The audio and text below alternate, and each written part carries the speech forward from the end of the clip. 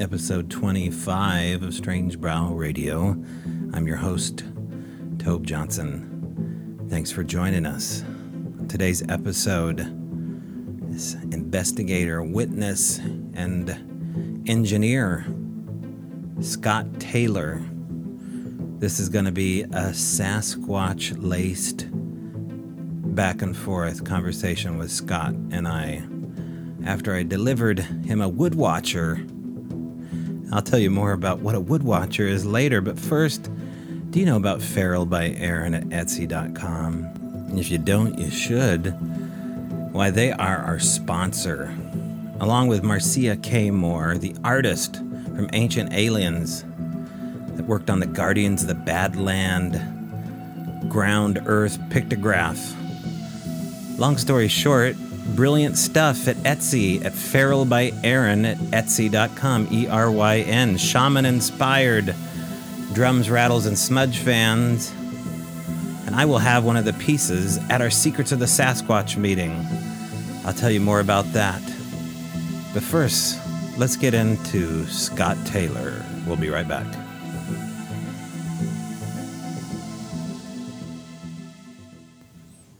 As I said, Scott Taylor is our guest today. Scott, engineer by trade, Bigfoot investigator, researcher, at night. Also during the day, probably the weekends, much like all of us. If you're interested in the subject matter, he had his first encounter back in 2005. It was an unelicited encounter from, we'll say, northern Washington. And he'll get into all that. And then he quickly fell down the rabbit hole. And as we've discussed here before, it just depends how deep you want to go down this rabbit hole. And we go really deep. So prepare yourself, because we are up against the clock. 5 days to the Secrets of the Sasquatch at the Axe and Fiddle in Cottage Grove, Oregon on July 13th. And I thought Scott would be an important voice to kind of set the tone before this conference. But before we go down that rabbit hole, let's hear from Scott Taylor and his own secrets of the Sasquatch. Well, we are here with Scott Taylor. We're at his house right now. I just dropped off a wood watcher for him and Susan. And we are inside the living room here, and Scott and I are just catching up on having a nice cup of coffee here. Since it's Strange Brow, we're having a strong brew in a Sasquatch mug. And so, Scott, you just got back from your getaway cabin, you and Susan's little getaway. Tell me a little bit about how you chose this cabin that you just got back from. So we decided that down the road, when I retire, we're going to want to live out in the woods somewhere. We want to live where we have Sasquatches around us, because we'd like to have a campfire and have them come just sit right in and chatter with us across the campfire if they want to, and build that kind of relationship with them. Yeah. And so we found this little property out west of Shelton, and so it had a nice house on it, a pump house, and we've done some improvements, and it's a work in progress, but we've been having Sasquatch activity ever since we planted 4 fruit trees. That was the thing that got their first attention. So you did that with purpose. You must have thought, okay, eventually these things will want natural food to come for. So what did you plant? What did you end up? What kind of fruit trees? So we planted 2 apple trees and 2 cherry trees. I think that the idea of planting trees and caring for your property and the wildlife and the trees and the things that are there, I think that resonates with them. And the fruit trees that's a food source down the road, and I think they appreciated that. The way we found out was we had constructed a glyph, and it was some sticks arranged in the shape of a fish, kind of. Okay. And we put some rocks, some little pebbles in there, arranged them a certain way, and we'd take a picture, and then we'd go away for the week, and we'd come back and see what had changed. And nothing happened. Absolutely nothing happened until we planted those trees. Oh, really? And then we came back and they had added a rock, and it's too big a rock for a squirrel to carry or a bird to carry. It had to be something that had some hands to build, take this rock from somewhere else and put it in the middle of that glyph. Well, okay, so I'm familiar with what you're talking about, but I want to talk about this glyph in the shape of a fish. Are you talking like I would see on a bumper sticker? Yeah, kind of like. Yeah, Really? Yeah. Is that an acknowledgement of faith, you think, for you? Did you take it that Yeah, way? I kind of took it that way Right. also, yeah. Okay. And that's kind of why I chose that at first. Right. You know, we tried other shapes too. Okay. Yeah. Yeah.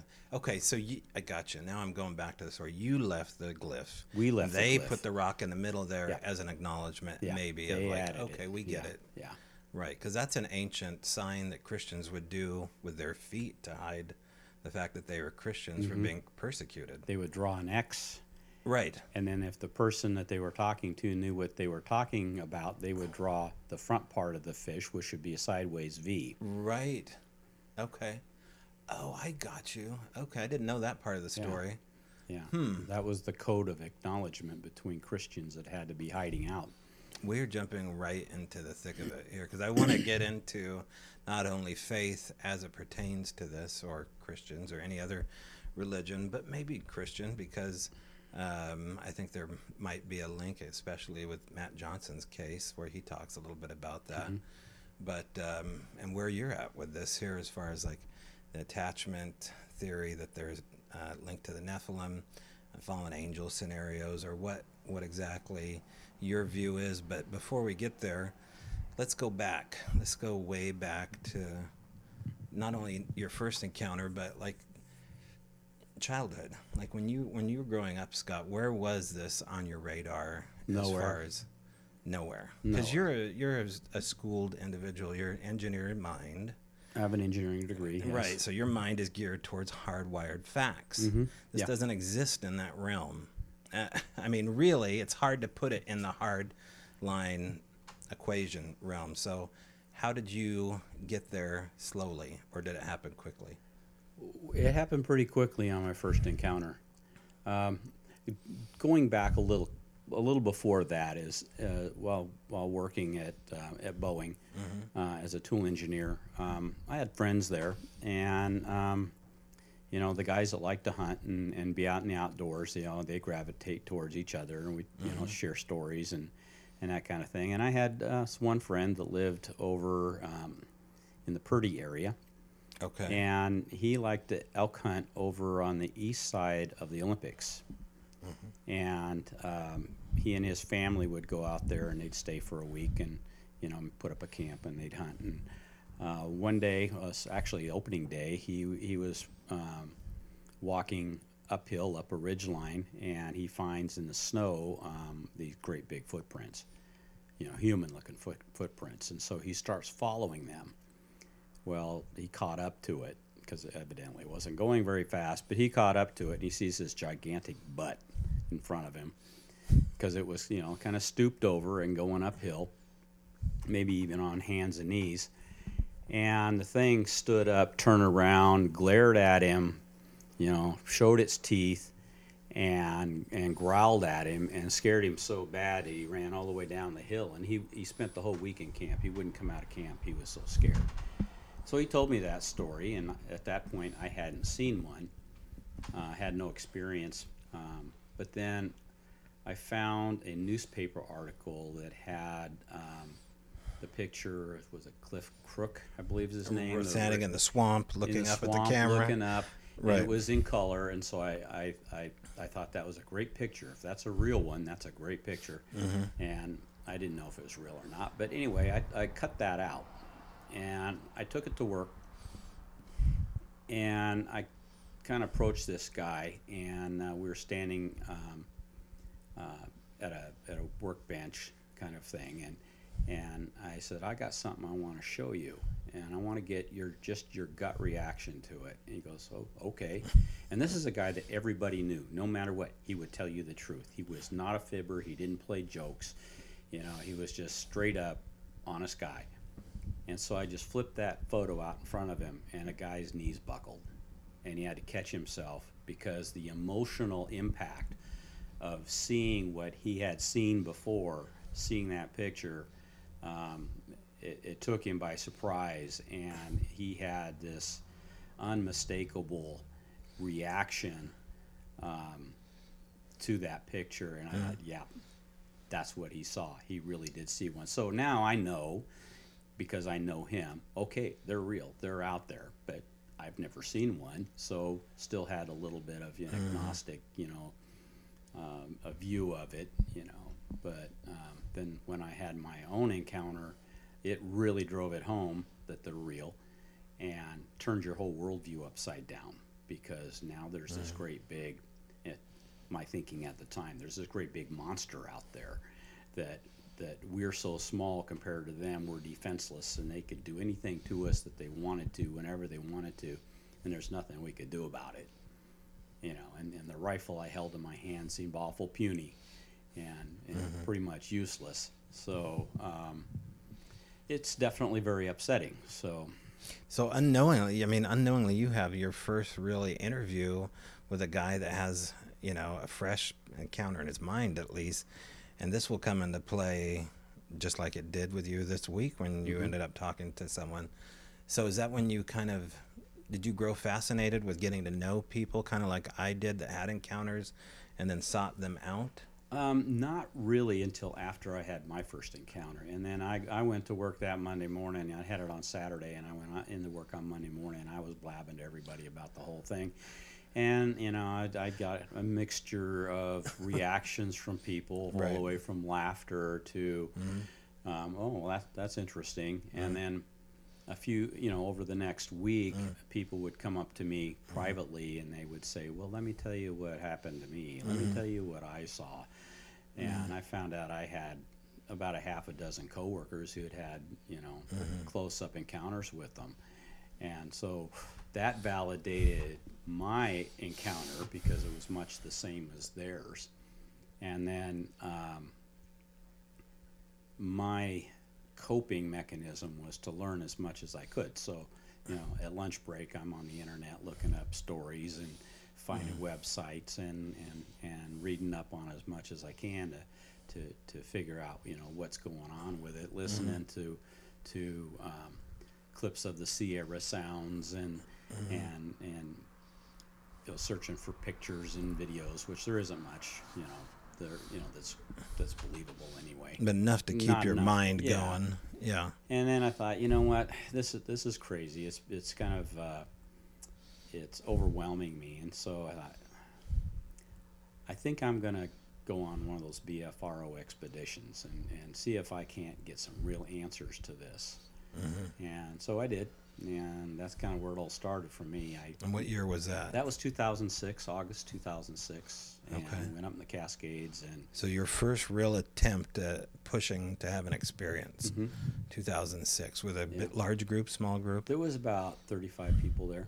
Yeah, pretty large. But it was so fun because I come into camp. As a matter of fact, I didn't know where the camp was. I thought I knew, and so I parked out on the road, and then I'm hiking the very dusty dirt road in. I mean, it's that time of year, it's so dusty that your feet are sinking 3 or 4 inches into the dirt. And a guy stopped and picked me up, and he and his wife and drove me into the main base camp. And then once I got acquainted with him, and then I went and got my own vehicle and drove it in. Everybody was so nice, and I met a lot of great people. This is right at the beginning of BFRO. It has to be 2006. BFRO started in '96. Okay. But they would do expeditions, just 1 or 2 a year, and Matt Moneymaker would generally organize them, and then it became bigger and bigger, and pretty soon people in the different, investigators in the different states are starting to organize them themselves. But this one, Matt Moneymaker came to. So, I'm there, and they told me, gave me a little rundown, Sasquatch 101. Colonel Kevin Jones did that, really good. And I got my camp set up, kind of teamed up with another guy, John Ray, it was his first time too. So we were the newbies, a couple of the newbies anyway, but they're introducing me to people that I didn't know who they were, but it turned out they were, pretty important people. They would come to be kind of known. They would, yeah. Yeah. And Mel Scahan, he brought his best buddy Bob Gimlin. And I didn't know who I've heard of that guy. I didn't know who the heck Mel was, but I did know who Bob Gimlin was, and it's, my gosh, we get Right. to listen to the whole story. We sat in a big circle, all of us, and Bob Gimlin talked for about 3 hours, and he told us details that we'd never read anywhere. And this is before Bob really started hitting the public circuit. I mean, he was still kind of in the background. Kind of at the beginning of Yeah. it, yeah. He was getting validation from his friends who were in the BFRO Right. and who were going all the time because they were supporting him, and he was actually able to have more encounters. Not that he had any more eyeball sightings, but he stood out and on a road and yelled at one that was yelling at him, and he tells that with fond memory. But Okay. Now, earlier I alluded going back to your childhood. I still want to go back there before we get into your encounter because I know people want to hear about that. I want to hear about that. But, I remember walking through the library and seeing the different books on the shelf, and Bigfoot was always smack dab between ESP and Loch Ness Monster and Vampires. Oh, yeah. It was in the paranormal shelf, the New Age shelf, right? The mystical shelf. Black magic, Bigfoot, whatever. It was all right there. It's still there. It hadn't changed. It's still in that category. So my frame of reference was that this is probably something connected to that realm, just as a young man. But here you are, wired for science. You had no fascination to go to those areas on the bookshelf, or what were you into as a kid? Oh, I was into just being a kid, hunting and fishing. Outdoorsy guy? Outdoorsy stuff. Go hunting with your dad? Go fishing? My grandpa. Okay. Yeah.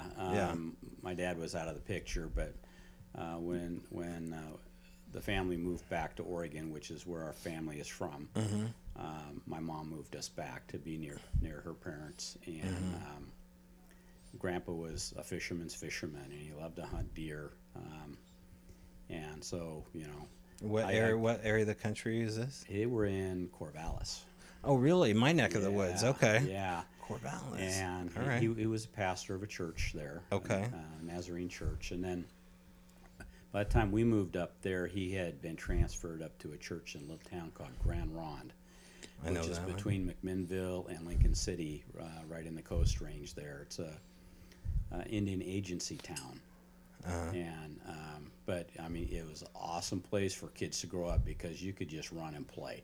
There was like 2 rivers going through there. You could go down there, go fishing anytime you want, wade the rivers, swim the rivers. Right. There was mountains around. You could just run and just be kids. Plus, just north of there, a few miles, was a place called Spirit Mountain. So this is what Spirit Casino, Spirit Mountain, totally squatchy area. Very squatchy. Yeah. Only I didn't have any clue about any of that Right. kind of stuff. So But religious. Your grandfather's, you say, a pastor? he was a pastor, yeah. Yeah, so you grew up in a strong, old-fashioned... Oh, yeah. Church Protestant, on Sunday, yeah. church on Sunday night, and church on Wednesday. So where were they with things as far as like magic or the paranormal? How were you brought up to actually think of things like that? We were probably just brought up that if it was in the Bible, that's all there was. Right. Be frank, I was too young for it to You're good. to really influence me that much. It was like, okay, well, you went to Sunday school and you learned all the things they teach you there. And it wasn't until later in life where I learned more about what the Bible really said, and was reading it for myself, all the way through, teaching Sunday school, and that kind of thing. But it talks in the Bible about spirits, beings that you can't see, odd things that would happen, and angels and a lot of things that people maybe experienced at that time were the same things that people are experiencing today, and some of it kind of Sasquatch related, but we do very much Sasquatching for very long, and you're going to start running into things you can't explain that are not the touchy-feely kind of, flesh and blood kind of things that people expect. And you find out that there's more things out there in the dark when you're on night walks than just Sasquatches. So running around in a squatchy area like that, you never had, looking back, you never, no rock throwing, no stories, just like you don't go to that section of the woods. Well, that was actually before the Patterson-Gimlin film. Okay. So it wasn't really that well known outside of not even California. by the natives there on the land, or I mean, well, they didn't talk to us. No. You didn't have any native friends. No, no, they didn't talk to us. Okay. I mean, I knew a few guys that were native, but my grandma kept saying, "Stay away from them." Okay. And their grandmother was saying the same thing too. Probably, right. Yeah. Stay away from that guy. Yeah. They're not saying that anymore, though. They're saying, get close to Scott. But I've since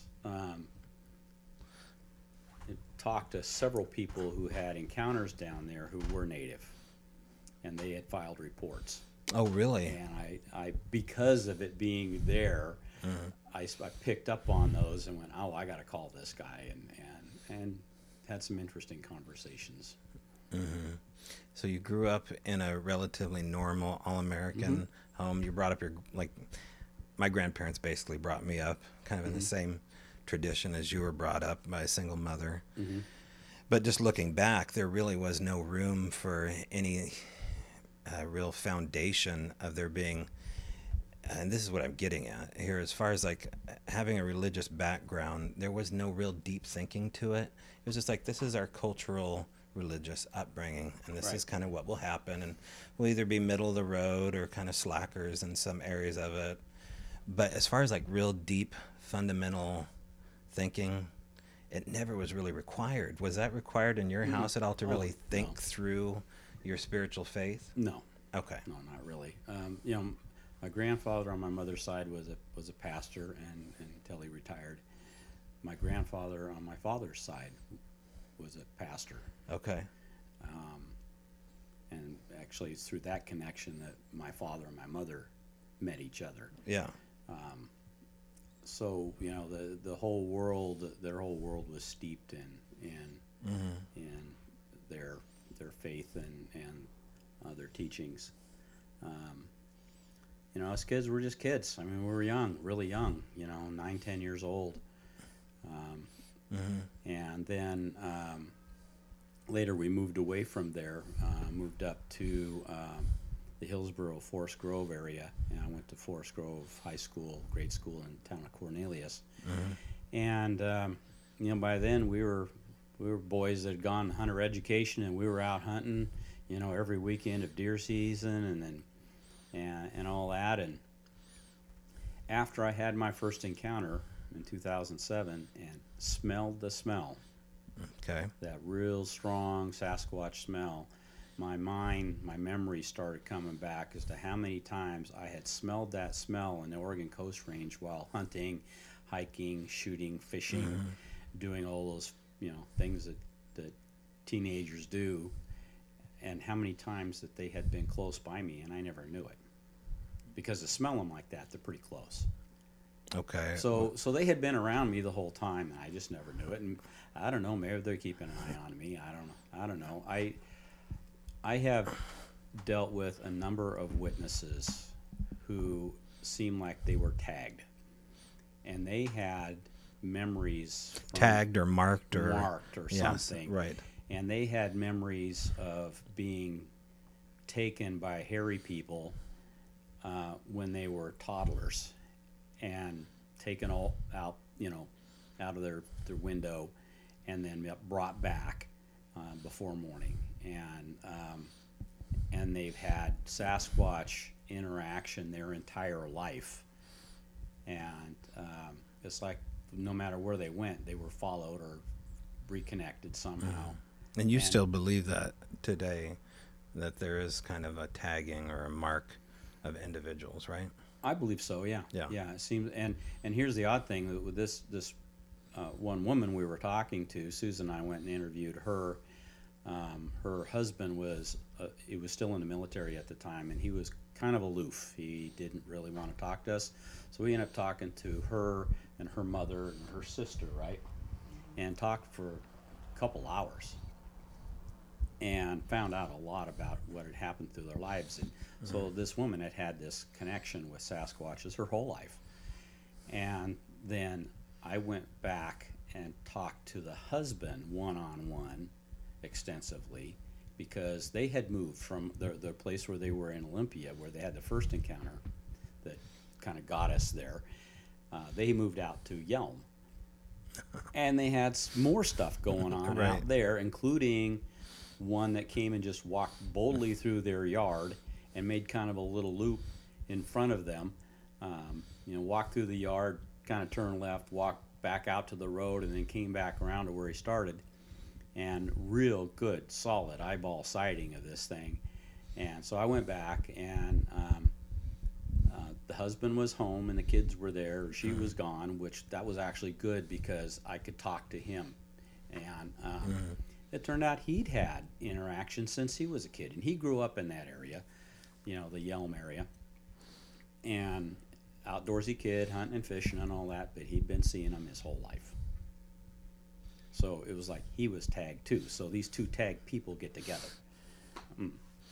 Let's talk about you getting tagged. Let's go back to 2007, right? 2005.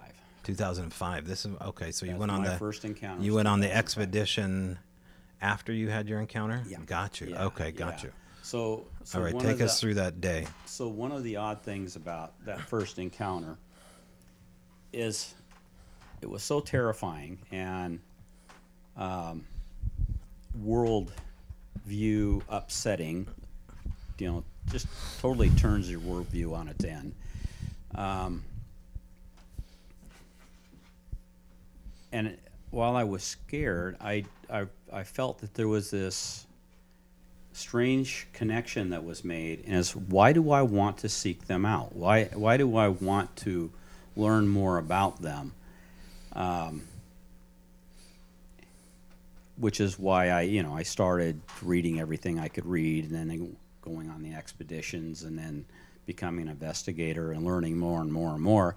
But there's a connection there. And then I find out later that they're all connected to each other. And so when you have a close-up encounter, that connectedness that they have between themselves, I believe, transfers to a human. And we're connected then with them, and it's kind of like forever.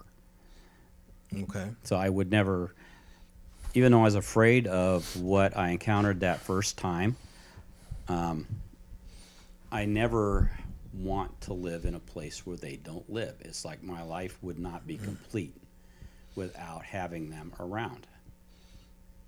It's kind of an odd feeling that you have to experience. I know for exactly yourself. what you mean. I mean, it's been a struggle for me too, with the absence of them around as much as they were in Cottage Grove.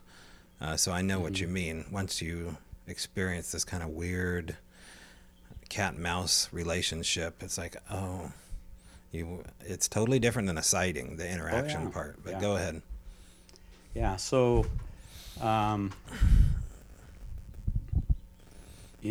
over time you realize that connection is there, and then you kind of try to hope to cultivate it. And that's for me, that's the long-term goal. It's about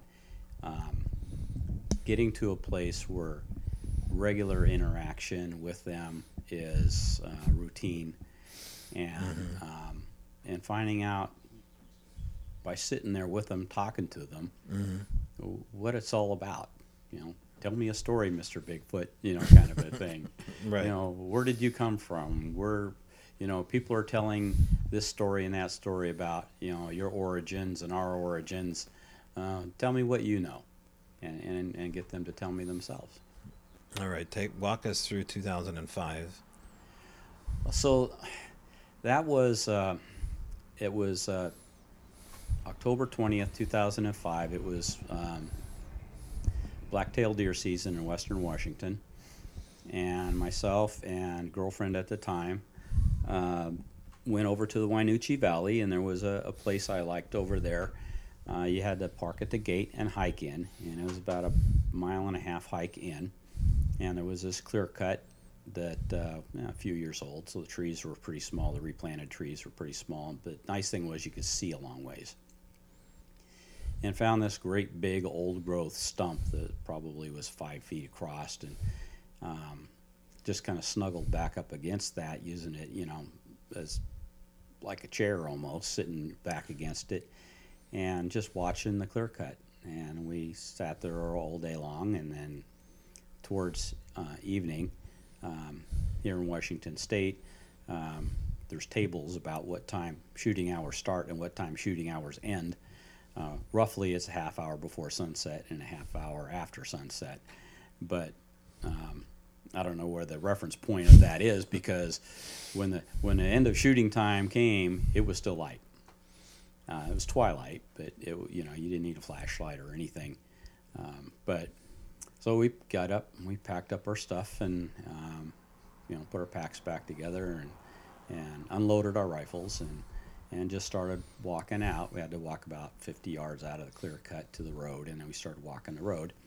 And not long after we got to the logging road, I noticed off to the left-hand side was a log, small log, about 10 inches diameter, laying there. And on top of that log were several little piles of stones, stacked about 3 high. And I thought, that's kind of strange. Who's got time to waste stacking stones out here? And didn't think much of it, other than, that's just odd. So we kept walking, and we'd probably walked about maybe 300 yards, and the timber is big. It's second growth timber, but the trees are 4 feet thick. And it was prime for being relogged. Anyway, we're walking along, and off to our left, we're walking north, and so off to our left, the sun is setting, and so you're getting these almost horizontal light rays through the trees. And off to our left, down the hill a little bit, there was a creek down there. We're basically paralleling the creek, and we walked into this wall of stink. It smelled like burning baby diapers, and it was really nasty. And I remember stopping and thinking to myself, who's burning their garbage out here? And I thought, well, no, there's no place to camp out here. This is private timber company land. You're not allowed to camp here. And I looked at my girlfriend, and we didn't say a word, and we just kind of looked around, and then just kept on walking. And we walked maybe another half a mile, and we reached basically a T intersection. And we had to turn left there to head out towards the gate. And about 100 yards after that intersection, the road crosses a creek, and there's a big culvert there. On the north side of the road, it's kind of like a pond, and the south side of the road is just like a creek running down. And she said she looked off down in the gloom because it's starting to get dark, and she says, what the blank is that down there? And I heard sticks popping, and there was this hulking thing down in there, kind of swaying back and forth, but I couldn't clearly see what it was. And I just passed it off as, maybe it's a bear or something. Let's keep walking. And, at this point I hadn't put 2 and 2 together as to what was going on. And we walked maybe another 200 yards, kind of turned, followed the road that made a curve, and we got out of sight of that place. And evidently what was down there, that big hulking thing, had walked up onto the road. And it vocalized. And at the first call, it caught my attention, and I told her, hush, be quiet. And we listened. And it called 4 more times, a beautiful, perfect pitch, woohoo, melodious, extremely loud. And my mind's going, thinking about all the animals out there to make sounds, and it wasn't any of those. And so suddenly, everything came together. The smell, the thing, the sounds. I went, that can only be a Sasquatch. Let's get the hell out of here. And we took off walking as quick as we could. But it wasn't scary or anything until that point. We got that realization of what it was, and took off, got to the truck, headed home. I got online. I found, started searching for audio recordings, and I found the Puyallup Scream of 1973, and it was a different call but the same voice. And I've since talked to Jay, who recorded that, and gotten the deeper story behind the Puyallup Scream, which is the real deal, by the way, folks. Yeah, just YouTube it if you haven't heard it. Yeah, there's a lot more detail to that than just what you hear on the release recording. A lot more to that story. So, Has he ever, just real quick as a sidebar, has he ever been properly interviewed? The guy that recorded those screams? I don't know. Yeah. I don't know. I'd be interested to talk to him. Yeah, he'd be a great guy to talk Yeah. to. He's got some great... Is he still local? Yeah. Okay. Yeah. Cool. All right, Yeah, go ahead. I can give you his real name. Yeah. Off the record. Yeah. But so yeah, that cemented in my mind that yeah, they were real at that point, having that encounter, and that's kind of where it all started for me for real. Okay. So as far as that day goes, you kind of just wandered into an area where you kind of have a parallel. Was it paralleling you in the creek? I think he was just going along the same direction we were going. Just happened to be going. Looking back, I suspect that it had probably spent part of the day sitting there watching us, because they Maybe like to stacking watch. rocks. They like to, Yeah, right. watch people. So Yeah. he'd been watching us, and when we started to move, he just was curious about what we were doing and just kind of followed along with us. There was nothing threatening, no bad vibe, you know, nothing at all. We weren't running for our lives or anything like that. You know, it was just a pleasant walk out, and then you know we heard the vocalizations and kind of put it all together as to what. Yeah, it in the was. area you And that's when it described. really became upsetting.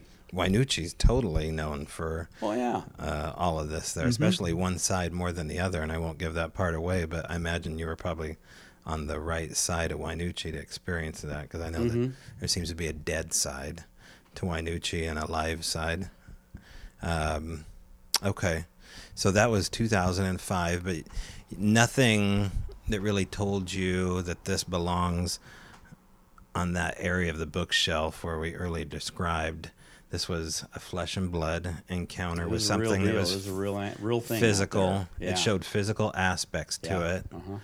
Okay. And then I met you around 2010, 2011-ish. Right. And then I remember you coming out to Camp White Branch. Yep. And you opened up your frozen mice, your little tiny Oh yeah. Yeah. leaf-covered mice, which I imagine Grass. might still be They're somewhere in the freezer downstairs. Okay, I know. Yeah. I was hoping so. Maybe we can get a visual later. When you broke those mice, and here I am having, I'm a new guy, totally green, and here the second one's all paranormal. That's Matt Johnson showing up for the first time, not even going woo. He didn't go woo till He was after that. talking about PTSD and Yeah. Sasquatch encounters. Right. He was not fully Zorth yet. Nope. He went Zorth after this conference via Tom Powell. But you come along and you break out these mice and describe to people, because for me, this was a real transition point, seeing what you had in your hand, saying, okay, now wait a second. This is a decoration. This is some kind of, deep forethought into crafts. Like there's craftsmanship here, even though it's so weird. But describe to the audience what you have in your freezer. So I have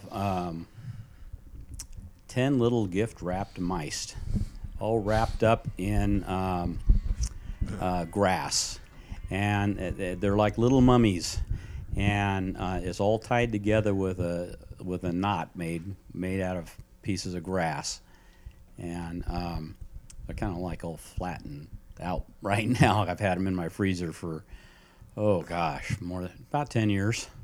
Yeah, But they got almost like it looked like jackets, like little tiny leaf straight jackets yeah. on it with little twig belts. Is that right? Well, they're all completely covered. Okay. You had to take one apart to tell what was in it. Gotcha. And it wasn't all mice. It was parts of mice, too.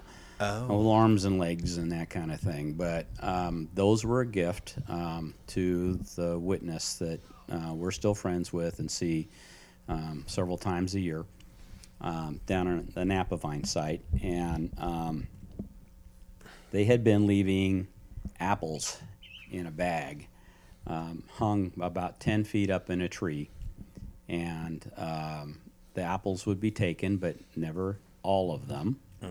They always left some, and the mice were left as an exchange, because the mice were left right where the apples were. And the woman was out there walking the trails with one of her girlfriends who had come over to visit when they found the mice. And the odd thing was, though, the Sasquatch was right there at the time. They didn't see it, but her two dogs, two at the time, she originally had three, but the two of them that were still alive at that time were not liked by those Sasquatches. And it probably had something to do with their aggression. They were protecting her. And so anyway, the dogs were upset because the Sasquatches were there, and they could detect them. The people weren't cognizant yet that they were there. And she reached down to pat one on the head to reassure it that everything was okay, and happened to put her hand on its head at the same moment a rock aimed right at that dog's head hit her hand. Cut her hand open. Never heard this story. Yeah. And so anyway, the girlfriend became, I guess, pretty upset about everything going on. And anyway, they picked up the little mice and put them on a little piece of cardboard and put them in a big Ziploc and put them in their freezer and called me, and I went out there as soon as I could to see them and get them. And how soon after or before 2011 or 2012 was that you came to Camp White Branch and you collected those mice? Was that a period of years or months that you'd had them? Probably about a year. Okay. Yeah. And so the community kind of knew that you had these, because as far as unique items. So I put it in the report that I wrote up. It was that BFRO report is pretty long and has a lot of pictures. I don't know if the pictures are still attached or not because they had a server crash. I might have the links, but that was part of it because it was ongoing and it was pretty intense for a while. Now it's all still ongoing, but it's all routine. Right. You know, it's just the neighbors. So we skipped a chunk of time. You have your initial sighting. You start looking up things after 2005, slowly pushing your way into the other witnesses to meet other people, and then you start interviewing. So after the 2006 expedition, a bunch of us that were new on the expedition started networking and going out and doing stuff just together. And then some of the very experienced BFRO investigators in the state watched what we were doing. Sasquatch doing a rooster call on his backyard. They watched what we were doing, and they said, "Hey, you want to be an investigator?" And I said, "Yeah, sure." You know, so got set up, access to flats, the side that the public can't see, where the reports come into, and then these are your secret BFRO reports. This is the 65,000 plus reports that are in there. Yes. Right. And I just started pulling reports and following up on them and investigating them and writing the report up of what happened. And you know, some of the first ones were really good ones, you know, and there's good ones in there right now that haven't even been touched. We're around to like 1,000 behind. There's too many coming. I want to get back to the flats too, even though I've already asked you at Tom Cantrell's deal about the flats. I think it's important to at least address this question one more time because only a few people really know what you're talking about. We're speaking extreme nerd right now, but the flats are basically the precursor to an actual report before an investigation's done, before a write-up's done by BFRO investigator like yourself. There is a place where these reports just rest. And you're saying there's how many? There's over 65,000 of them. Just sitting there. I mean, that's nationwide. That's nationwide. That have not been actually looked into? Well, everything that has ever come in to the BFRO website is there, whether it's been investigated Okay, or not. okay, It's got all you. still there. Okay. That's where the resident data is. What people see published, if they go on the BFRO website and look for reports recently published, those are the ones that have been investigated, written up, and published. But that's only a small fraction of what's in that database. Okay, well, let's just ask, how many are really weird? And is there a percentage of BFRO, would you get in trouble for saying this, first of all? Is there a percentage of reports that will never make it on the BFRO website because they're just too weird? Everything that somebody reports is there, as Okay. far as I know. There are some that read very strangely that people look at that and they go, I don't want to deal with that. I don't think it's worth dealing with it. Or these people don't sound credible. They sound more crazy, or they sound like hoaxers. Right. I mean, kids write reports in there, and you can pick up on that. That they're just a bunch of kids having some fun Yeah. because they're talking about crazy things doing crazy things that That's people an really easy, don't yeah, do. easy to smell those ones Yeah. out, ferret those ones. But the ones that talk about, and this is where let's head down this path here. The ones that talk about the lights in particular, which I think is really the first clue that there's something else going on here. The lights, yes. as in, The lights in the woods. The lights in the woods. oh, Yeah. I Okay, mean, yeah. seeing the lights in the woods, precursor to Bigfoot activity, seems to be the gateway into the other stuff that's about to happen. Would you agree with that? well, yes, but the people who are submitting reports are just now having, as they submit that report, are just now having the realization that these creatures exist. Right. So They may not They're- include. they don't know anything about what people call the woo. So you won't generally see any of that in there. Now, some people have said, well, somebody goes in and they just delete all those reports. I don't know that to be true. I don't think it's true.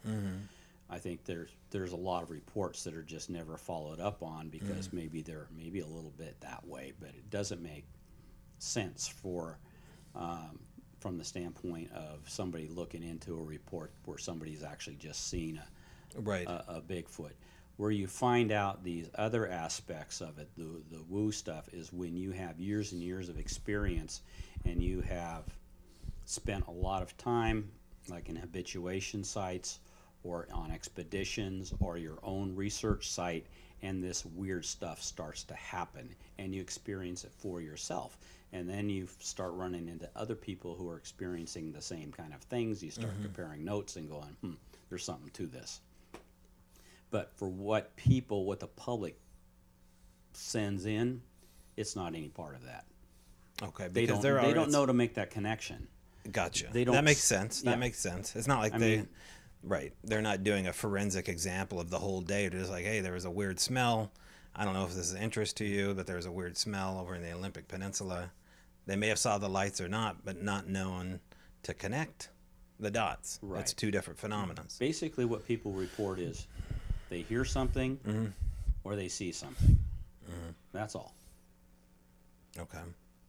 They don't report. What do they report more? Hear or see? More here. I hear wood knocks. I hear whoops. I hear chatter. I hear screams. Screams can be mistaken. Barred owls sound. Barred owls can sound like monkeys. Susan and I were watching a barred owl through a thermal, and it was making the monkey calls. That was a refrigerator. Oh, okay. It was making the monkey calls. Wood knock. And and That was I a could fridge see- knock. Yeah, I could see how people could mistake some of that kind of natural sounds for a Bigfoot. Yeah. But my experience, probably 2/3 to 3/4 of what's in there is legit, is really Bigfoot related. And it's some of it's useful, some of it's not, some of it's My grandpa had a report, or my grandpa had an experience back in 1963 and told us kids about it, and now they're reporting it in the year, Right. you know, 2017 or something like that. Well, what do you do with that? There's nothing much you can do with that, and there's a lot of that kind of thing in there. So, the really good stuff is the stuff that happened yesterday, and you call them up and find out what's going on. Yeah. Okay, so the transition point for you, as far as having an initial encounter, now you're researching it, now you're investigating. Are you doing retreats too? Are you like taking out people after 2010, 11? Are you leading teams of BFRO folks? So, between 2000 and probably, well, when I got into it in 2006 to about 2012, the Washington BFRO group was a big happy bunch. There were probably 20 or 30 people who were actively doing stuff. And then some things happened that kind of destroyed trust amongst people, and you didn't know who you could trust and who you couldn't trust. Some people had some double crosses done to them. We were starting to experience, on the expeditions, we were starting to experience the lights. And by lights, explain what you mean. Okay, you're out there camping and everybody's sitting around and in the camp, and all of a sudden you see the tops of the trees light up, like a big flash, and what was that? Or you're seeing little pinpoints of light like an LED flashlight, but they're 40 feet up a tree, and you kind of know where it's at, and then the next morning you get up and you go, no, that was 40 feet up a tree, that wasn't on the hillside. People are seeing that kind of stuff. Mm-hmm. People were seeing, actually seeing Sasquatches through night vision, good Gen 3 night vision, seeing the Sasquatches standing on the road in front of them, and then seeing the orbs come floating along and fly around people. So we're starting to experience some of that stuff. There's one place we called the Twilight Zone Camp, because people in their tents would have the little blue lights come floating through the fabric of their tent and then out the other side. And just weird stuff going on. Hearing strange sounds, like being in the middle of nowhere and hearing what sounds like a car door open and close. So and there's no car there because you had to go through past a gate that's locked and hike in 2 miles to where you're at. There's no car there, but you hear the sound of a car door. Weird stuff like that, metallic banging. And you're out there in the middle of nowhere and going, what is that? So there's lots of weird stuff that starts happening that people start experiencing. So they were comparing notes and talking about it, and there were some people who couldn't take it, and they decided that it was under their authority to persecute those people and shut them up because they were ruining the scientific reputation of the BFRO. So but at this point, you're still at Boeing as an engineer. Yeah. Is your engineer mind trying to figure out how this is explainable, or is your religious mind trying to figure out how this is supernatural? Well, or both? A little bit of both. But if you think about astronomy and physics and those subjects, even engineering has to do with a lot of computations of how matter behaves, beams, that kind of thing, structures. You can't see it all the time. You get a beam that bends. You can't always see it bend. Mm-hmm. It's under strain, and you can measure it with a strain gauge, that kind of thing. But there's things going on that is not something you can see, something you can touch, something you can feel, something you can smell, or all of our senses. It's more than that. It's scientific. And you realize there's things going on in the world that are just beyond our normal comprehension. That doesn't mean that they're not there. Quantum physics is beyond most people's normal comprehension, but it's still there. Physicists understand it. The whole idea, I remember as a young man, the whole idea of black holes was theoretical only. Their computations told them that they had to exist, but nobody had proven that they exist. Today, black holes are given. Yeah, black holes are at the center of every galaxy. They're the engine that runs the galaxy. It's a normal thing, but it's something that at one time was theoretical, and people couldn't get their arms around it quite, and now everybody knows it. So there's things like that going on out there in the world that we modern humans are just not really equipped to understand yet, but a little bit of study and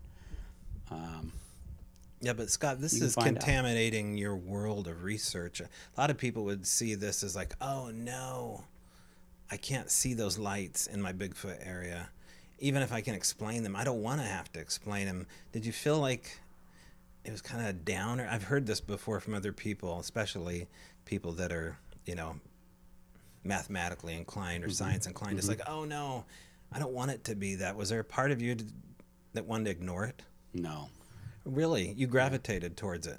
I just accepted it. One of the things that I learned doing Bigfoot research, is you're going to be faced with reports of things that happen, behaviors that happen, events that happen that you can't explain. You've never experienced it. It's really weird. But I was raised to be polite and not put people down, call them crazy or anything. I mean, I thought that's pretty crazy sounding, but I kept that to myself. And what I learned over time was these weird things in time would be explained. You just give it time. Just take that little nugget of information, put it in the back of your mind, remember it, and just go on about your business, go on about your life. Keep researching, and it's going to be validated or not, proved to not be valid. Most of the time, those weird things people were telling you about were validated. And would you say that the lights are kind of at the top of that list? Sure. Okay. And that's why I brought that up in the beginning with the BFRO flats and whatnot, because that was my first experience. I think it's a lot of people's first experience. But like you said, how are they connected? It's just like, yeah, I saw weird lights, but what do you mean? I had a Bigfoot encounter. It's not even related, right? Oh, well, there's a major sign it is. We're getting a lot of wood knocks around here. Post 4th of July love. Okay, so people are seeing this actively, and then there's this character assassination technique, which is just small men that don't want to deal with it. Right. They're terribly threatened by the whole idea. Small women too that don't want to deal with it. Yeah. People. Okay. People in general they are so set in their worldview. They have put Sasquatch, the Sasquatch subject, into a box. They put boundaries with that box, and anything that falls out of their preconceived idea of what that box is has to be discounted. Because it's a small box, and when I say small, I don't mean small brain. I mean it's a small worldview where it's just like, right. Very narrow. Yes, very narrow. But Sasquatches don't fit in anybody's box. But as soon as you close your mind and say this is what they are, and they are this, and they are no more, well, then you're done learning, because you're not going to accept the things that they're teaching us. Okay. And they teach us things by experiencing things that happen doing research with them. Okay, so the idea that they are teachers of some kind is going to be a big leap for most of the people that are engineer mind, but yet you're an engineer and you're using these words, teach us things. So really, when you're doing Sasquatch research, we're not doing so much research as we're doing intelligence gathering. We're finding out what people are experiencing and looking at the correlation from place to place and time to time of the same behaviors that happen over and over and over again. So if a person is living up in northern Washington out in a rural area and they're having Sasquatch interaction, you'll see the same behaviors there as somebody who's having interaction down in Southern Oregon. They do the same kinds of things. An example, at a place over in the Wainuchi Valley that we were researching, we were going out there and leaving gifting sites, and we were putting peanut butter, apples, corn, all kinds of goodies out there, put it on a stump out of sight of the road. You really had to know where it was to go. Even put stuffed animals, that kind of thing out there. And we went back after a couple of weeks and looked at the site, photographed everything, and the peanut butter jar had a hole punched in the top. And we looked at that and we thought, that's really weird. How did that hole get punched in the top? But then when we looked inside, it looked like it had been pecked by a bird inside. The peanut butter had been, look, that's what I thought, Yeah. was a bird was sticking his head through the little hole and pecking at the peanut butter, eating the peanut butter. Well, then Matt Johnson was trying the same kind of thing down at his site down by Grants Pass, only he figured it out. They were punching a hole through the top with their thumb or something, and they were taking a stick and putting it through the hole and getting the peanut butter on the stick and then licking the peanut butter off the stick, and that's how they were doing it. So here you have two sites 400 miles apart, same behavior, Okay. doing it the same way. And this is just like the monkeys do with termites. Yeah, Yeah. yeah. And monkey's Yeah. not a derogatory term. We're just drawing a link. So for the use of the word people, we don't know yet. We're using the word monkey and people synonymous together. I go to But- people. Yes. Okay. So you go to people. You also go to teaching. And now, am I there with those words yet? I don't know. We'll let the car pass. I don't know what we're dealing with. I just don't know. I want to know. I want to know. I want to feel confident like you. I feel like I know now that there's a supernatural link. I don't know why. I don't know if it's all them. But Dr. J does. And I've never spoken about him before on the show. But you feel as though eventually his work and his time at SOA, Soya, Waha, Wahoo, all of these sites, Zorth, the whole kit and caboodle, that one day there will be some kind of reckoning where his research will be known to be true. And we brought up an earlier example of how that may be by another witness that kind of verified what you knew. Why do you feel that way? So, originally when I started into doing Bigfoot research, it was to, early on everybody's wanting to prove it. Well, after a while, you've prove it to yourself, and that's good, Right. and that's good enough. And then you want to know, who are they? What kind of creature are they? Are they people? Are they an animal? What are they? And you just want to learn, and you want to keep finding out, more and more, and that's why you do it, not to prove anything. But another reason you do it is to help people who are having encounters and who are having trouble dealing with it. By explaining it, you take away a lot of their fears and give them validation and make it all okay. To have experienced that kind of thing. They're not crazy. So there's that aspect. So you're kind of like a counselor on one side, but at the same time, from all these different people and all these different cases, you're learning new things, and it's like putting a great big million-piece puzzle together, and pretty soon you start to see what the image is on the puzzle, and you get an idea of what they're all about and what they're doing.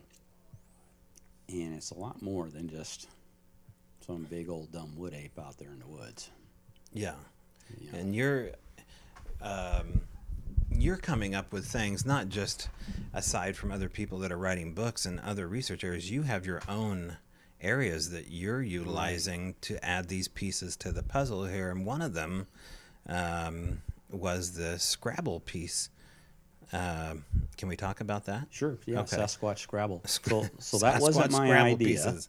Okay, That- but I that- coined the Taylor technique. I can't call it that? No? It was not my idea. That Okay. was thought up by a witness Okay. who was having a lot of interaction, and he was trying all kinds of things. So He it was his idea. It was his idea. Okay.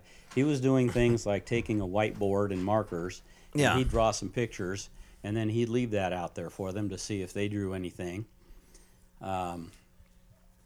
They were doing a lot of work with glyphs, and he had this idea that their glyphs were actually equivalent to ancient Hebrew writing before the Hebrews had an alphabet. Like Aramaic? Is this Earlier than that. okay? And it seemed like the glyphs that we were seeing, if you took the illustration of the symbol and the meaning of the symbol from, he found a diagram online about ancient Hebrew signs, and there was a correlation. There seemed to be a correlation. The way they were used was in the right context of the meaning of those signs. Example of one glyph, it means a border or boundary. Well, the way they were placed, it was like, yeah, this is your place and this is our place on our side. You know, your Okay. side, my side, your side, my side. Anyway, but so he was going down that track, and then he thought, well, let's play Sasquatch Scrabble. So he got his Scrabble tiles out, and he arranged them in A through Z, and left them out there. Well, they rearranged them, and they rearranged them in a way that had meaning, and you could look at it. You know, the brain can look at stuff and see the patterns and kind of pick up on the meaning. You know, you've all seen these things at Facebook and other places where they have phrases that are written with every single word misspelled and numbers for letters and letters upside down, and your mind can still read it and figure out what it says. So anyway, so they rearranged the tiles, and we could kind of get the message. And basically they were saying, we want to speak through you. They used the guy's name. We want to speak through you. So we got that. And so then he says, okay, I'm going to put the tiles back, just like I started, A through Z, all in a row.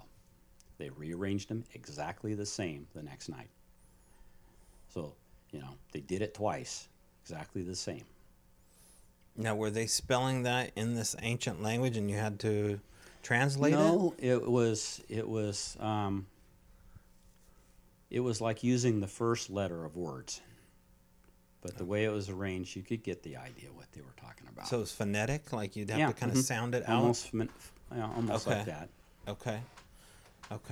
And this is the technique that we used out at the Almoon Lab. And to our surprise, they used letters. I mean, they used numbers as letters because we ran out of letters.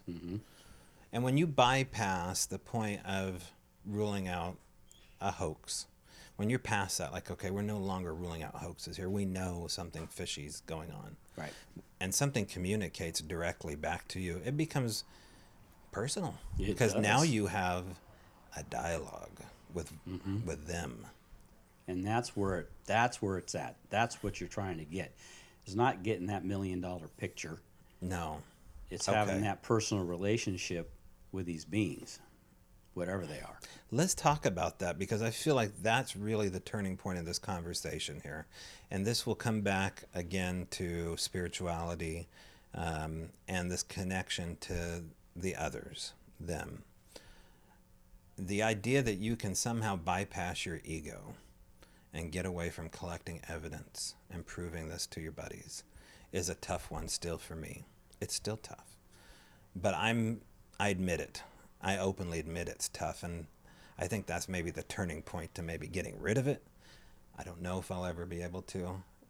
But when did you pass that? And what was it? Have you? It's gradual. Okay. It's gradual. And you take a lot of flack along the way. And pretty soon you learn you don't talk to this person because they're going to give you a tough time. and you learn who you can talk to. There are people around who have experienced a lot more than I've experienced and know a lot more than I know. And I'm still learning, and I'll always be learning. They're teaching new things all the time, but it's not about proving that they exist or not. After a while, you know they exist because you've seen them. You know, it's like Bobo says, you're a knower, not a believer. And once you know they exist, well, where do you go with that? And you just go, well, just say, oh, that's all there is. I've proven that they exist. Okay, I'm good. Or do you go, well, okay, now that I know that they exist, I want to know who are they? What are they? What do they do? What abilities do they have? Because you're finding out that they do these strange things like mind speak. A lot of people can't tolerate the idea that telepathy exists. But then you think, well, how do a flock of birds fly in unison? They're not sitting there planning out and making diagrams and all that. They're somehow communicating to each other. How do fish in a school swim in a school in perfect synchronization? Is it they're not planning it out? They're not rationally thinking, oh, we're going to do this, we're going to swim this way for so long, and then we're going to make an abrupt left turn, and we're going to go this way for a little bit, and then we're going to make a right turn and go this way. No, they're all interconnected to each other through some sort of communication that they all just intuitively know. But they are connected to each other. They are communicating, not necessarily with words, but through some mechanism. And, so it's not a thing that is rare out in the world. It's kind of normal. And people that know how to work with dogs say, if you want a dog to get what you want it to do, you got to think in the form of an image. Well, there are people that have been, basically call it almost like a mind probe. They're showing, they see a slideshow of their lives, but it's the Sasquatch doing it and reading their memories. And so they're seeing this slideshow. And I heard about it from a number of different people who did not know each other. And I went, oh, there is something to this, because it's being reported in different places by people who actually experienced it, not by people that said, well, I heard of somebody who experienced it. No, I talked to people who actually had it happen. And it was the same thing. And so when it happens in a bunch of different places to independent people, there's something to it. So where are we going with this? You find out that there's a lot more going on than you think.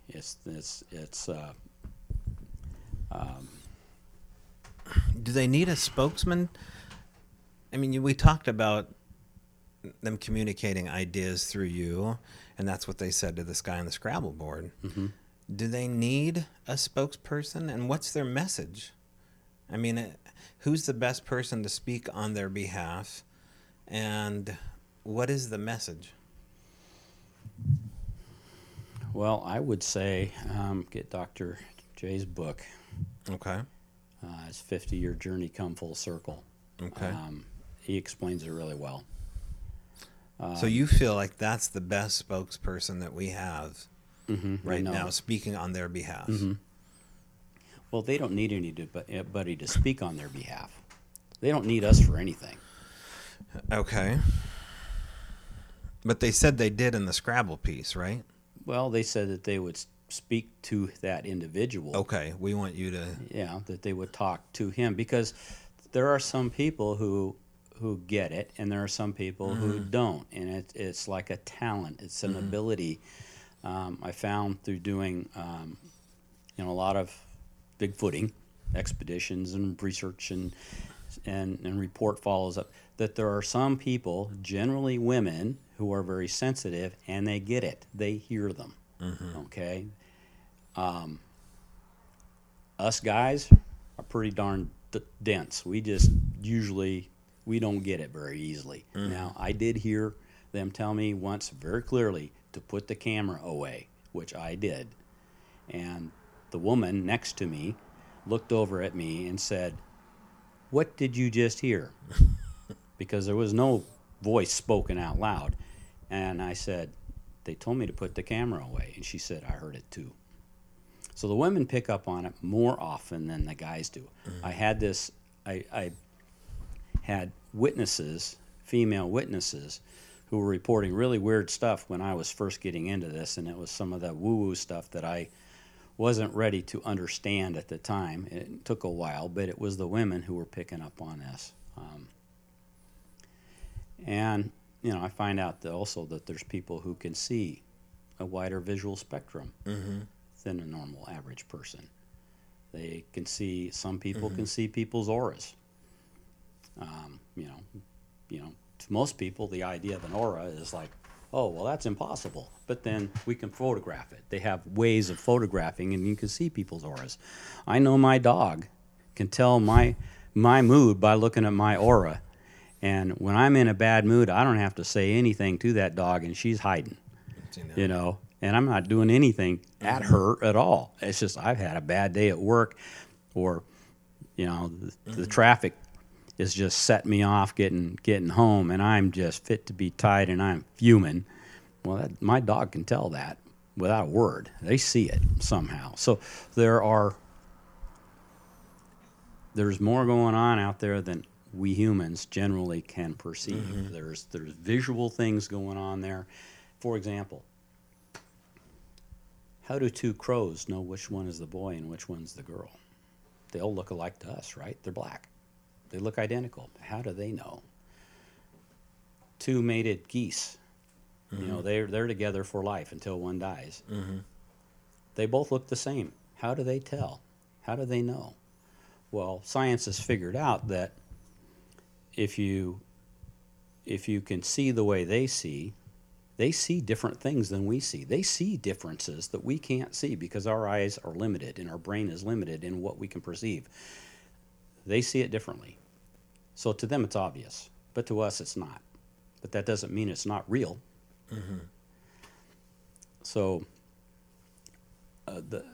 I think our human limitations is our biggest impediment to understanding what these things are, because we're not used to seeing things that are on the fringes of our visual spectrum.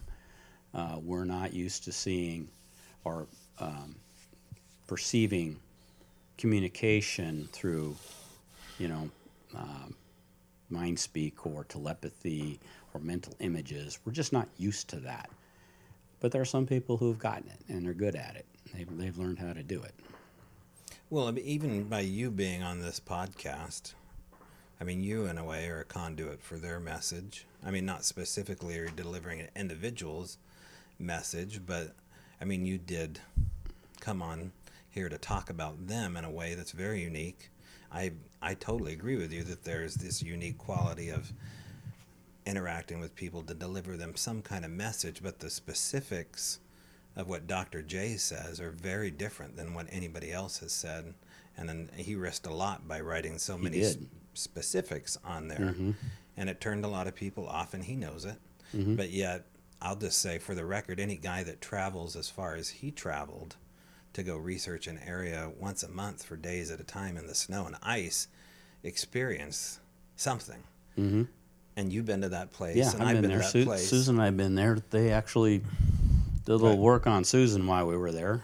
Work. Okay, so energy work. Yeah, a little healing like Reiki going on. My aunt, she went down there. She badgered Dr. J until he took her down there, and she had some very unique experiences working on her leg from the foot to the knee, and was right at the edge of what she could tolerate as far as being touched and that kind of thing. But when we went down there, they were there right from the get-go, and it was a lot of fun. I mean, they were cloaked, of course, but you could tell they were there, and you could hear them. You could hear their footsteps. You could hear it when they moved stuff and moved things around and played with the pots and pans and about tripping over their feet as soon as a light came on unexpectedly. it was all fun, but it was all real. Yes, real, but and this is the point of like being delicate with a man's work, and also taking on the fact that there's an interpretation of a man's work too. And so to have that interpretation from something that loves this cat and mouse game, how do we really gain the trust of the information? Because what better way for me to lead you astray than to tell you a bunch of crap? So how do we verify the source, since they love this cat and mouse game? And that's what I'm really getting at, is just like, since we're so far away from them in so many ways, how do we really trust the source? Not that we want to, not that we're asking anyone to prove this, but just between two people that want to know the answer, how do we really? For example, when people are abducted and they want to be called experiencers, it's just like, okay, how do we go from being taken out of your bedroom, and now you're an experiencer? So it's just like, you see what I'm saying? It's just like how you interpret this here. Well, it's not something that you can measure. It's not something that you can take a picture of. It's something that you have to experience. You experience it once, and that might be an anomaly of some kind. But you experience it over and over again, and there's a pattern to it, and it's repeatable in that way. You may not be able to control it, but there is a pattern to it. Another thing is also knowing the people that you're dealing with, the other people that you're dealing with that are experiencing things. Right. I wished I had been able to be down there with Dr. Johnson when the Exodus happened. I wish I could have been there. If I could have got off work and knew he was doing it, he probably would have said, "Come on, let's go." I was close enough to him, close enough to the other people that were involved to know those people and trust those people, that they're honest and that they're reporting what they experienced. And just to explain to the audience that has no clue what the Exodus is, and they're thinking only of the Old Testament, we're talking about a moment here where a Tesla coil type apparatus released thousands of Sasquatch from another planet. It held a portal open. Okay. And that was their whole agenda behind talking to people all over the world, trying to find somebody who could help them hold the portal open. Now, this is going to be really hard for the apers to hear. Yeah. Because of the polarization of the individual and the work. And I really want to open up my own portal of sorts for apers to cross through. But somehow, but these are huge leaps. I get it. Like, these are really big leaps. But when you get into when you start talking about cloaking, that's a huge leap there. This is a million miles away from cloaking in some respects, but cloaking is a huge leap all in itself. Right.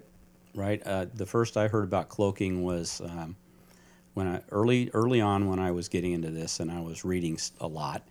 I read Tom Powell's book, The Locals, and he recounted an event where a couple of hunters watched one walking down a clear cut, and when the Sasquatch realized that the hunters were there, it cloaked, and they watched it cloak, and then watched this shimmering thing walk away from them. I thought, well, that's very strange. Everything was new to me at that time. But I was just kind of taking it all in, going, okay, so this is what the Bigfooting thing is all about. And, but not necessarily believing it because I had not experienced it. It was just like, that's an odd thing to be reported on, what's up with that. Well, then I saw that myself. And I went, oh, okay, they really do this. And,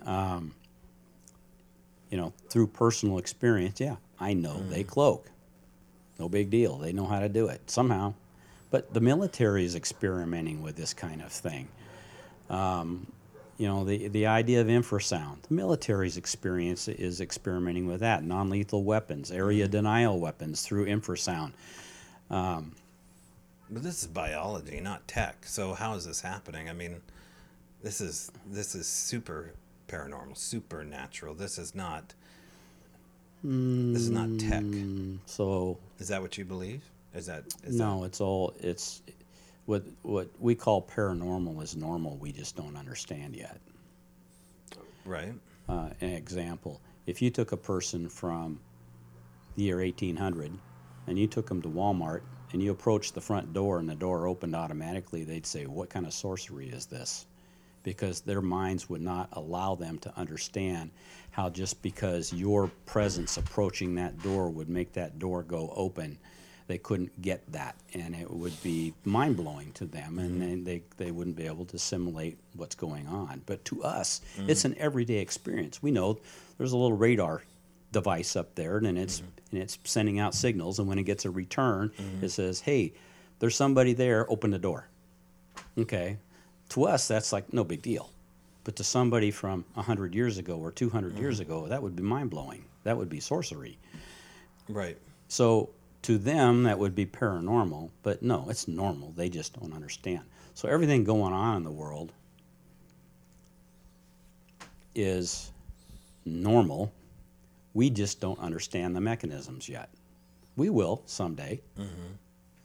Are you moving closer to understanding something as, well, benign, really, cloaking now compared to everything that you've started to go down this rabbit hole with? How do you think they do something like cloak? So what they have told Dr. Johnson, is that they're vibrating at a higher frequency state that is at a state that is vibrating too fast for us to see. Similar things happen, though, in our physical world that we're just used to. An airplane propeller. It's not moving, you can see it. When it's moving slow, yeah, you can still kind of see it, but then it reaches a point where it's a complete blur. And then when you're flying that airplane, you're looking through that propeller at the scenery, and it's like it's not there. It's Right. invisible because it's going so fast you can't see it. But how do they do that? And nothing in nature can do that. They change the vibratory frequency. Like a Tibetan monk Yeah. would say that they could do through meditation, or... Well, for them, it's just all natural. So do you believe they're physically there? Mhm. We could reach out and touch them. Yeah. Yeah. Matt Johnson's little dog has run up and put its paws up on one that was cloaked and wagging its tail and all that, and it's interacting with a being that's standing there. Have you experienced this? I haven't seen that part of it yet, no. But No. I did see one cross a trail in front of me that was definitely cloaked. So what do you see? The outline? Like Yeah, the you see a shimmery- shimmering thing walk by. It's kind of like in the movie Predator. Right. You know, it's funny how the movies come up with these things that in reality Predator turn out to agree be with. kind of true. Yeah. Yeah, walked by, and then to drive the point home, it got into a whistling match with us, and was little whistling interchange back and forth. That was kind of fun, and then it got bored with us and walked away. And we could hear it. We could hear bipedal footsteps. We could hear the bipedal footsteps as it walked by. But and see the shimmering, and then it walked off into the trees, and then started whistling, and then we could hear it walk away, and yeah, definitely there. If people want to get to know the weirder side of Sasquatch, it takes more than a roadside crossing generally. Yeah. It takes time. It Takes takes lots of time. cultivation. And would you say that getting to know long-term witnesses and kind of ingratiating a friendship with an authentic one, with a long-term witness, they seem to have the really in-depth, supernatural, paranormal stuff as the long-term witnesses. Would you agree with that? A lot of the long-term witnesses don't really understand what's going on. Some of them think that their house is haunted. You know, a lot of things that a lot of people report as hauntings may just be Sasquatch people, in a cloak state. Don't know. Or there's lots of beings that are out there in that higher vibration state than Sasquatches. You know, there's other things out there that people are seeing. Maybe that's where ghosts are.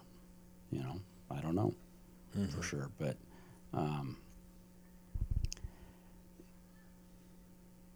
if you just keep on studying, keep on learning, talking to people, going out a lot, getting a lot of field time in, and there's a lot of time you'll do a lot of work and nothing happens. But then there's a lot of times when lots do happen, and it's kind of ironic on the BFRO expeditions. We're 80-90% hit rate of having interaction on those expeditions. Eyeball sightings and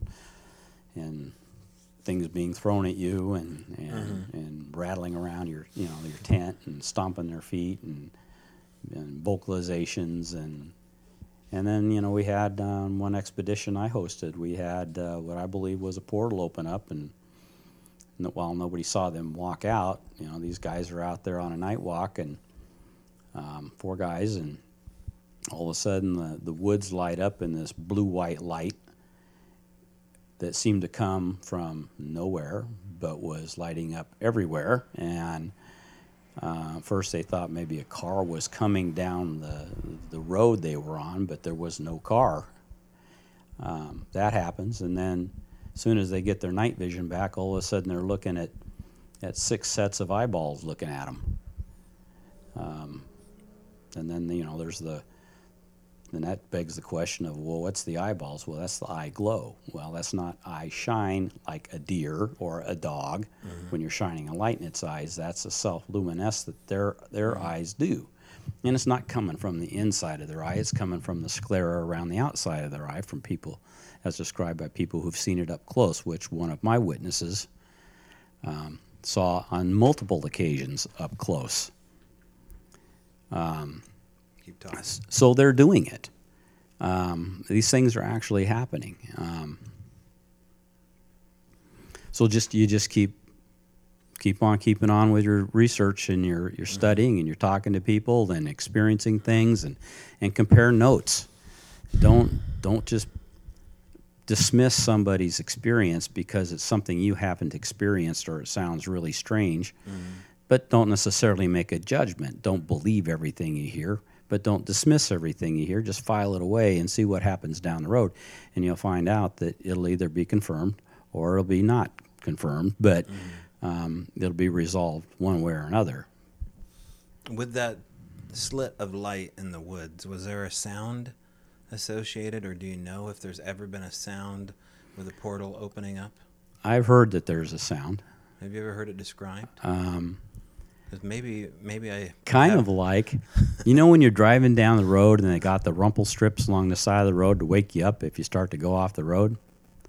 It kind of sounds like that. Okay. What's been described to me. Hold that thought here. We're going to play this sound here. This is from 2019 from Cottage Grove, Oregon, and it sounds a little bit like Scott's describing here. This is what we call the stone wheel and frothing chops.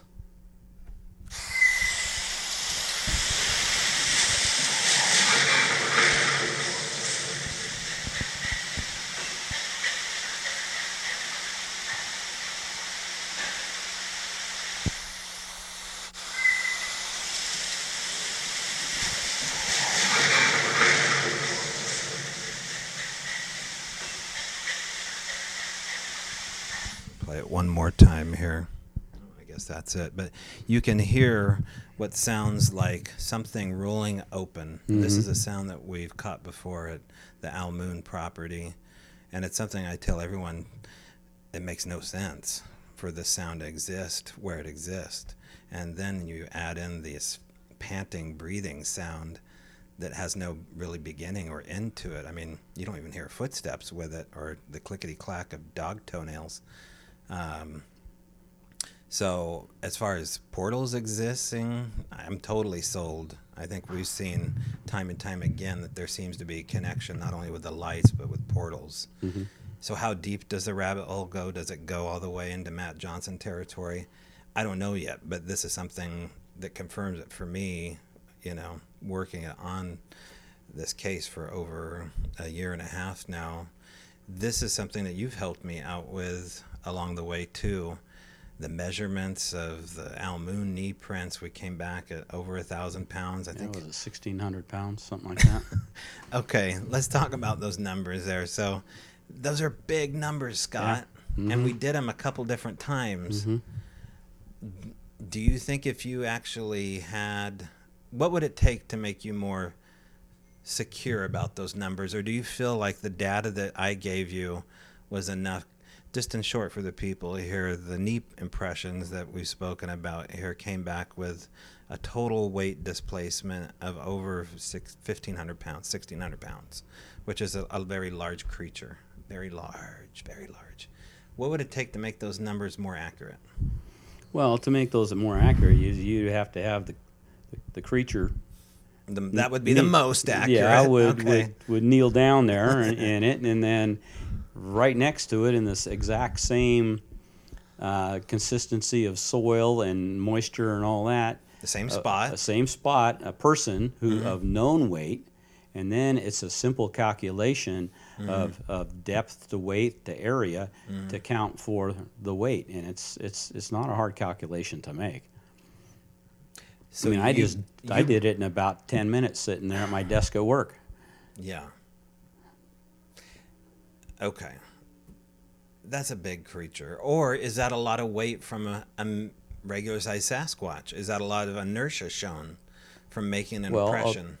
It depends on how hard they hit it, how fast they're going. Are they kneeling down slowly and it's just their weight, or are they, taking a run at it and banging their knees into the dirt? All of that has to do with the calculation, and you don't know those, so you make simplifying assumptions, and you say, okay, well, the way the person did it is the same way whatever made those knee imprints did it. You have to, there's unknowns there, so you make simplifying assumptions. That's what engineers do in order to get their arms around a problem. And it's not an exact science. It's more of an educated calculation. It's kind of like an educated guess, but it's based on doing some math and having some assumptions. It's done all the time. How tall would something? I mean, how big would something like that be if it were actually 1,600 pounds? What do we know in nature that's 1,600 pounds? A moose. Okay, so as big as a moose. A bear. A Kodiak. A large bear. Kodiak bear. Yeah. Okay. Yeah. So there's creatures out there heavy like that. And Cindy Dosen, who tested the hair, brought us together again. This is how you and I started talking again, is that she said the hair from those knee impressions that we got on Easter Sunday last year matched your hairs. But she didn't say they matched them exactly. She just basically said they're in line with a juvenile Sasquatch hair that Scott Taylor got. And that's why it all fits, doesn't it? So you got a whole bunch of people doing independent research and coming up with similar results and similar activities or similar happenings, and you compare notes and you go, hey, all this correlates, and that's where the real learning's coming from. Yeah. As far as the physical world part of it, and then the other learning is experiencing and learning who they are and what they are and what their personalities are and what their names are and that kind of thing. And that's just a different aspect of it. I don't want to take up too much more of your time. We're at an hour and a half here. I really appreciate it. My last two questions here, and then I will let you guys have a life. Do you ever worry that you're looking into something that you shouldn't be? Well, I know that there are bad entities out there. The Bible tells you that. My Christian upbringing tells me that. You don't want to mess with them. You don't want to invite them into your life. Sasquatches are not that. They're not evil, malevolent, horrible creatures that are going to, take over your life and inhabit you or possess you or anything like that. And how do I know that? Well, just by experience. If they were all that, there would be a whole lot less humans around, because they would be taking care of us and dispatching us pretty easily. And they're not. They're leaving us alone. They're basically wanting to be left alone. But they will interact with people who want to interact with them and who go seek them out in friendship. You can, over time, develop a relationship with, the individuals that live around where you live. And that's kind of our goal. It's always on their terms, on their speed. But the important thing is that you're paying attention and that you're noting when they are doing stuff. Because most people see the signs and they're really obvious, but they don't see what they are. They don't recognize them for what they are. It's like the extra stone left in our glyph. Or, we're having fun over there right now as we put a pattern of stones on top of a stump, take a picture, and we go back the next weekend and see how it's changed. And we're having a little fun we got a camera on it too, because we want to rule out, is it ravens? Is it squirrels? Is it a person coming along and messing around with it? We're trying to figure out. Is that possible there? Could it be a person? They would trip our cameras. Okay. And so far, we're not seeing any people. But here's the really odd thing. That camera's on. It takes pictures of us setting it up. We see the rock pattern, and then in the next frame, the rock pattern has changed. I mean, profoundly changed. Yeah. And it didn't take a picture of what changed it. So what's going on with that? But that's part of the fun. Right. And this is the part where the apers are going to hear, and I don't mean that as a derogatory term, the people that it's taken that way. First of all, we're called Quantum now. We're not Woo. We're Quantum. We're cool. We got a much cooler name now.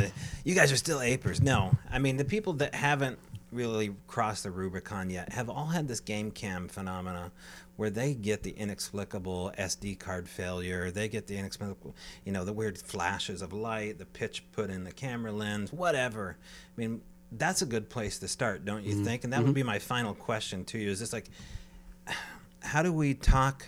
Because there's a certain portion of this podcast that they're not going to listen to. But I think the game cam stuff and the lights, is safe territory. Game cam stuff probably more.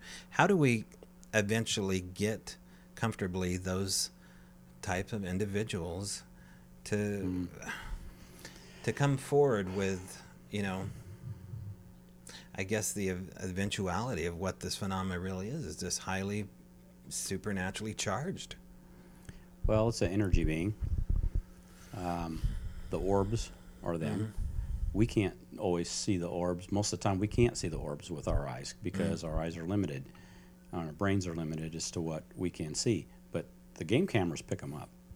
The flying rods, they pick them up. That's different than the moths and the other insects that we see flying around. When you see a flying rod, it's definitely a flying rod. It's not something else. We see the orbs, and we have video cameras out there. We see the orbs come flying around. We know that they're not just mist drops or raindrops or insects because they're maneuvering. They're swinging around the tree trunk and they're maneuvering. Little energy beings of some kind. Almost they fly around like a flock of birds sometimes. There might be, 5 or 10 of them at one time, all come through together.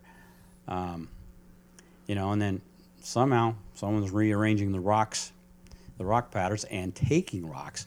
Now, one of them we had out there had rocks that had carvings on them.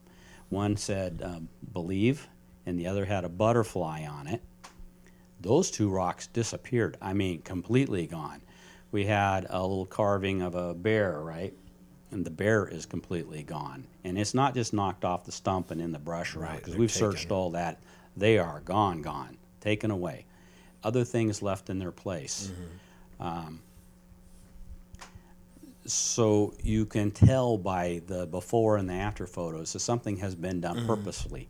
Now, we're putting the camera on it because we want to rule out all the normal things that people would say it would be. Another person, a squirrel, a raven, a crow, the jays, something messing with it. Well, if it's those things, the camera will pick it up. But if it's something else, why is the camera missing it?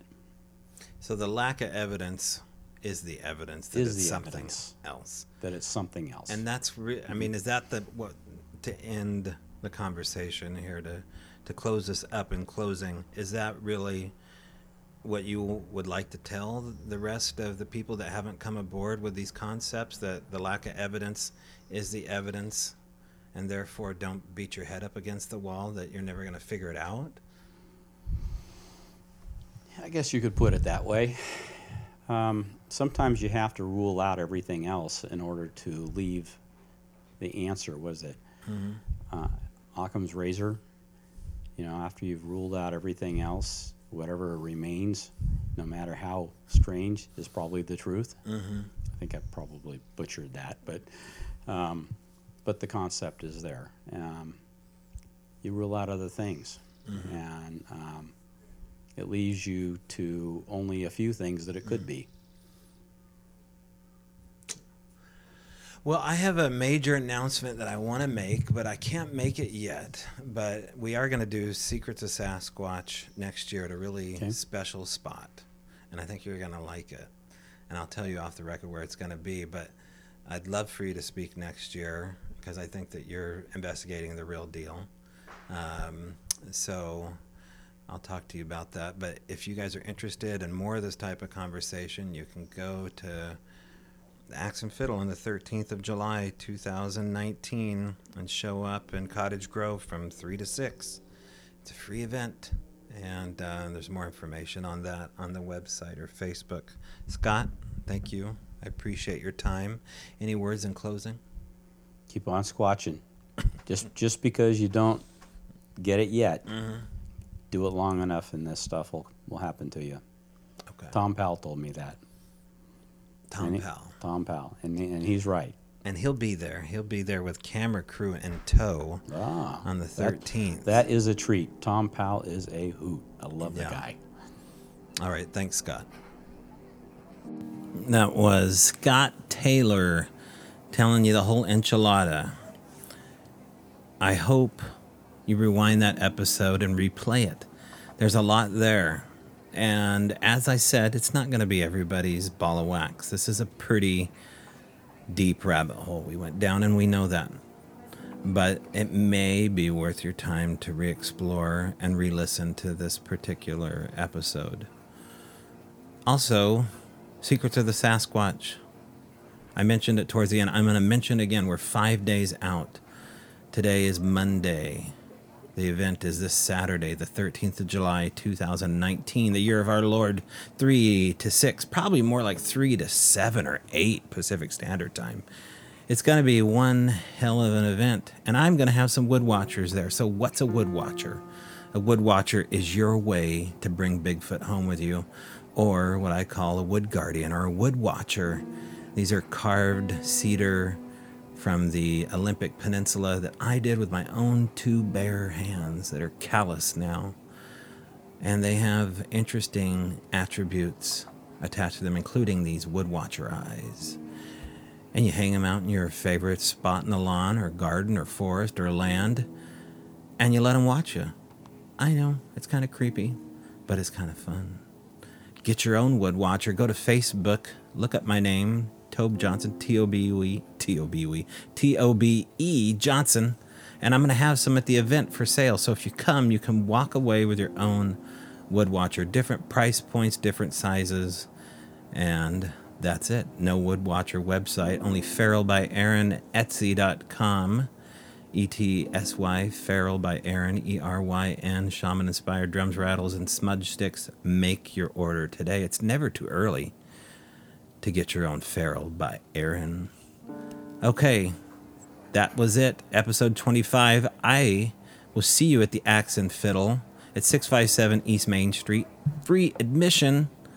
And we've got an incredible lineup, including Tom Powell, which I said, including Ira Wolfnosen, Kirk Sigurdsson, Joe Hauser from the Montana Vortex, Christopher O'Brien from Ancient Aliens and Stalking the Herd, Tom Powell and Ron Moorhead in the same room. Oh my goodness. It's going to be a good time. And Carrie Campbell, Ron's wife, his significant other, is going to be there as well. Maybe some surprises. So show up, don't be scared to go down that rabbit hole. I'll see you at the Axe and Fiddle, and if not, I'll see you in the trees.